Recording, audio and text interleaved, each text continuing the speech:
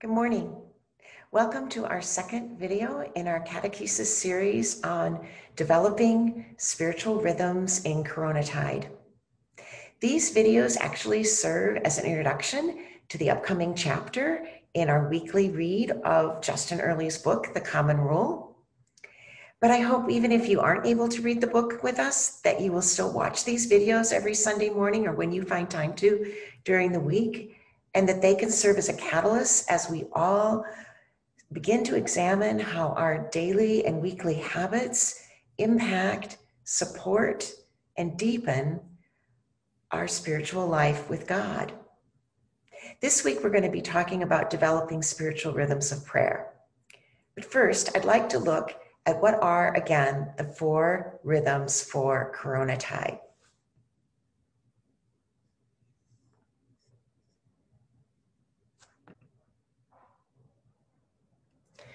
This is the circle that we are looking at that Earley has developed and is posted on his website.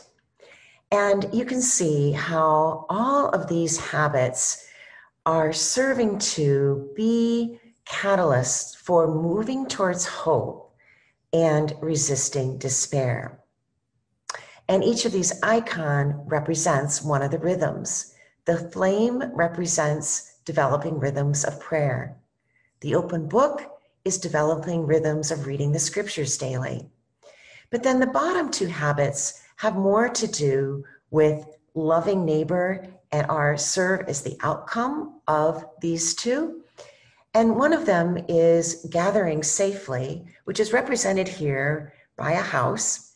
But ironically, actually, what Earley is suggesting in this rhythm is that we begin to move out of our own quarantine circle and begin to gather with others outside of it safely, of course, using all of the guidelines the CDC has provided, but that he's challenging us to take those guidelines and take a step and embrace this idea that we do need others, and especially we need others in the church. I think during this period of All Souls, we really need each other's presence. And then this is also the habit of placing a candle in your window each night, which we'll be talking about next week, as a symbol of the hope that we are hoping to embrace. So today we're going to be talking about rhythms of prayer. And Earley in his book asks this question: what effect do our daily habits have upon our brains and our thinking? And he suggests that each habit is one that is actually a really small habit, but it is designed to disrupt the unconscious routines of modern busyness. And so as we look at rhythms of prayer, he is looking at that as how prayer can help us lean into who we were made to be and break out of other patterns of thinking. So let's hear what Earley has to say about praying 3 times a day.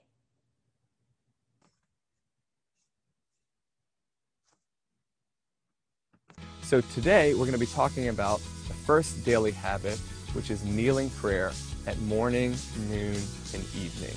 And what we're going to find in this habit is that habits always frame our day. Most of them, however, are unnoticed. So often, without even knowing it, we frame our day in habits of anxiety or envy, consumerism or injustice, vanity or rush or busyness. And in the habit of kneeling prayer, we're going to think about how can we reframe our day by punctuating it with these moments where we kneel and pray and look towards the love of God and neighbor. When I was young, I remember my mom planting a jasmine plant in the flower bed next to our brick garage. And I remember she built this little wooden trellis behind it because apparently this kind of Carolina jasmine, if not guided, will just grow outward and overtake everything else in the flower bed and even kill the plants beside it. And so on this trellis she built, the jasmine started growing upwards and then onto this brick. And my memory of childhood was this beautiful spreading jasmine plant that covered the whole brick wall, blossomed into all these yellow flowers in the spring. And I remember the fragrance would just overtake the whole place when you walked outside. I start with this because the metaphor of the trellis is actually an ancient way of understanding the power of small habits. So monasteries and other spiritual communities for years, centuries, have adopted something called a rule of life. Now, a rule of life is essentially a common schedule of habits for the spiritual community. But the word rule here, and this is really important, is not like a law you can't break. The word comes from the Latin root regula, a word which is associated with a bar or a trellis. It's the woodwork on which a plant grows. And the idea is that through communal habits, we build a trellis on which love can grow. So this is the whole idea of kneeling prayer. The goal is not to check off some prayers every day or suggest that the entirety of your prayer life should be these morning, noon, and night prayers. No, the idea is that you punctuate otherwise chaotic and crazy days with moments of submission, you're kneeling, and slowness, you're stopping to pray, and dependence, because you're asking the creator of the universe to take control of what you can't. So my day, for example, is often punctuated by this waking moment of anxiety. Oh my gosh, I'm tired, I'm late, I need to hurry. And then a midday moment of, wow, there's so much more that I wanted to do today that's not going to happen, and I feel like a failure. And then maybe an evening moment of confusion where I wonder if any of this actually matters at all. And when these are the moments that define my day, it's not really surprising that I end up feeling like an anxious, confused failure. So for me, the short patterns of inserting prayers into these moments means that I deliberately ignore these counter narratives of who I am and who God is. And I say to them, you do not define reality. Actually, a God who loves me and is guiding this day does. And in that moment of kneeling prayer, we're doing something to our brains by pausing, to our bodies by kneeling, and of course to our souls by acknowledging God and his love, that this is the dominant fact of the turn in the day. So the way I'd recommend experimenting with this habit is write out some short prayers. I suggest some in the book. You can use those, or if your church has a book of common prayer, use that. Whatever it is, write them down and just try it. First thing when you wake, kneel beside the bed and meet God in that brief moment of prayer. And then midday, right when you feel that turn in the day, that urge to drink another cup of coffee you don't need or scroll the internet for something you know you're going to regret, kneel and pray. Reclaim that moment. And then finally, right before bed, do it one more time. And you know it's going to be awkward and weird, but all new habits are like that. What's amazing is that after you start doing this for a couple days and then a couple weeks, and suddenly you look up one day and you realize that you actually pray now. You actually do it, and regularly. And these little prayers have become a trellis. And all kinds of love for God and neighbor are starting to grow on them.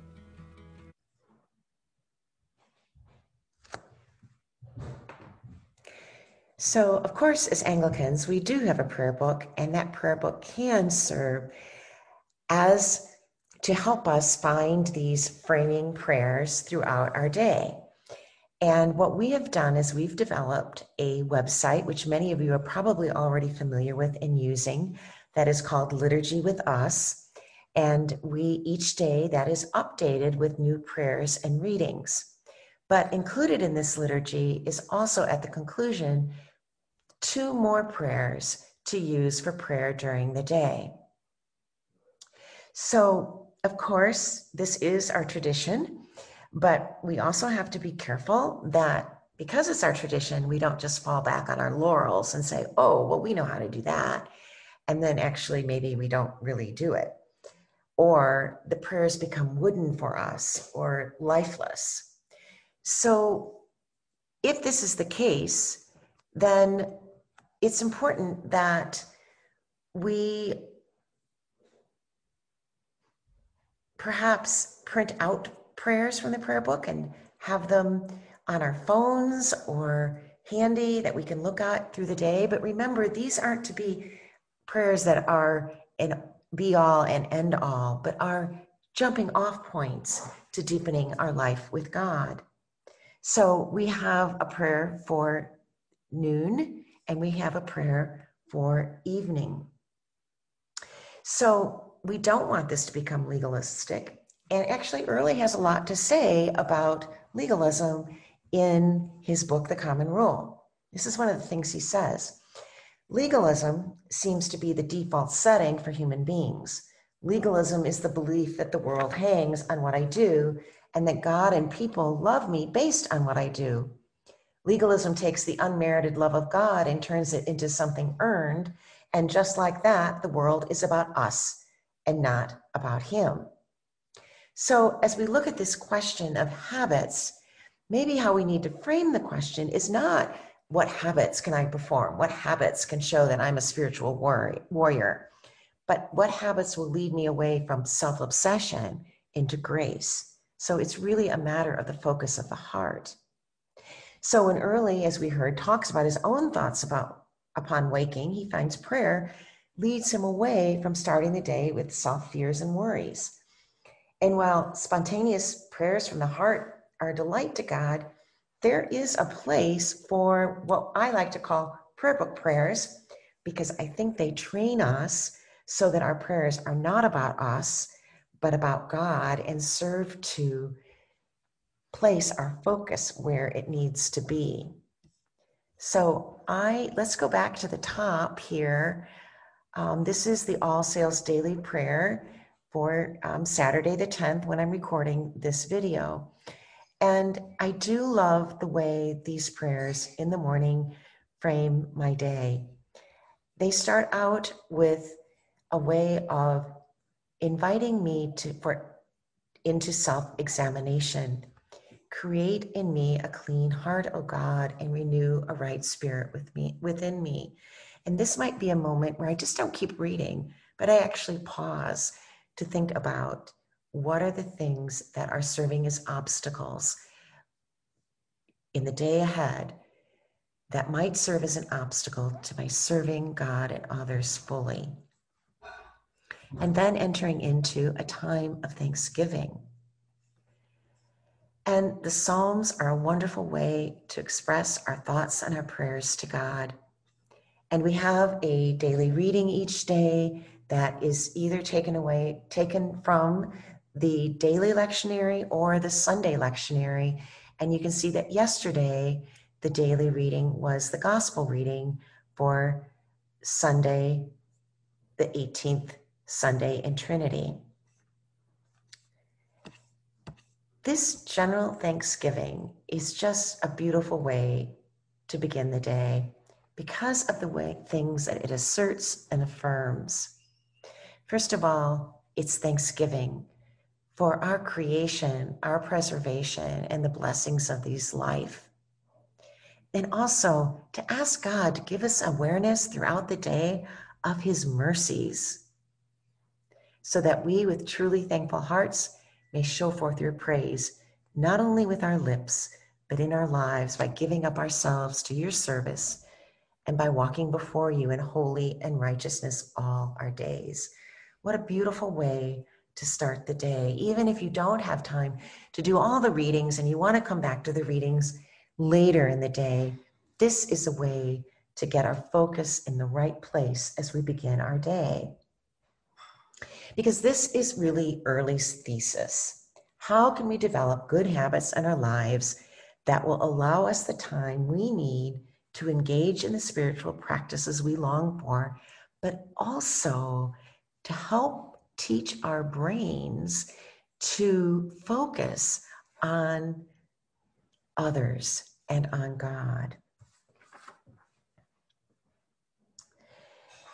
So, as we go into this week, I hope that you will choose to dig deeper with reading the book.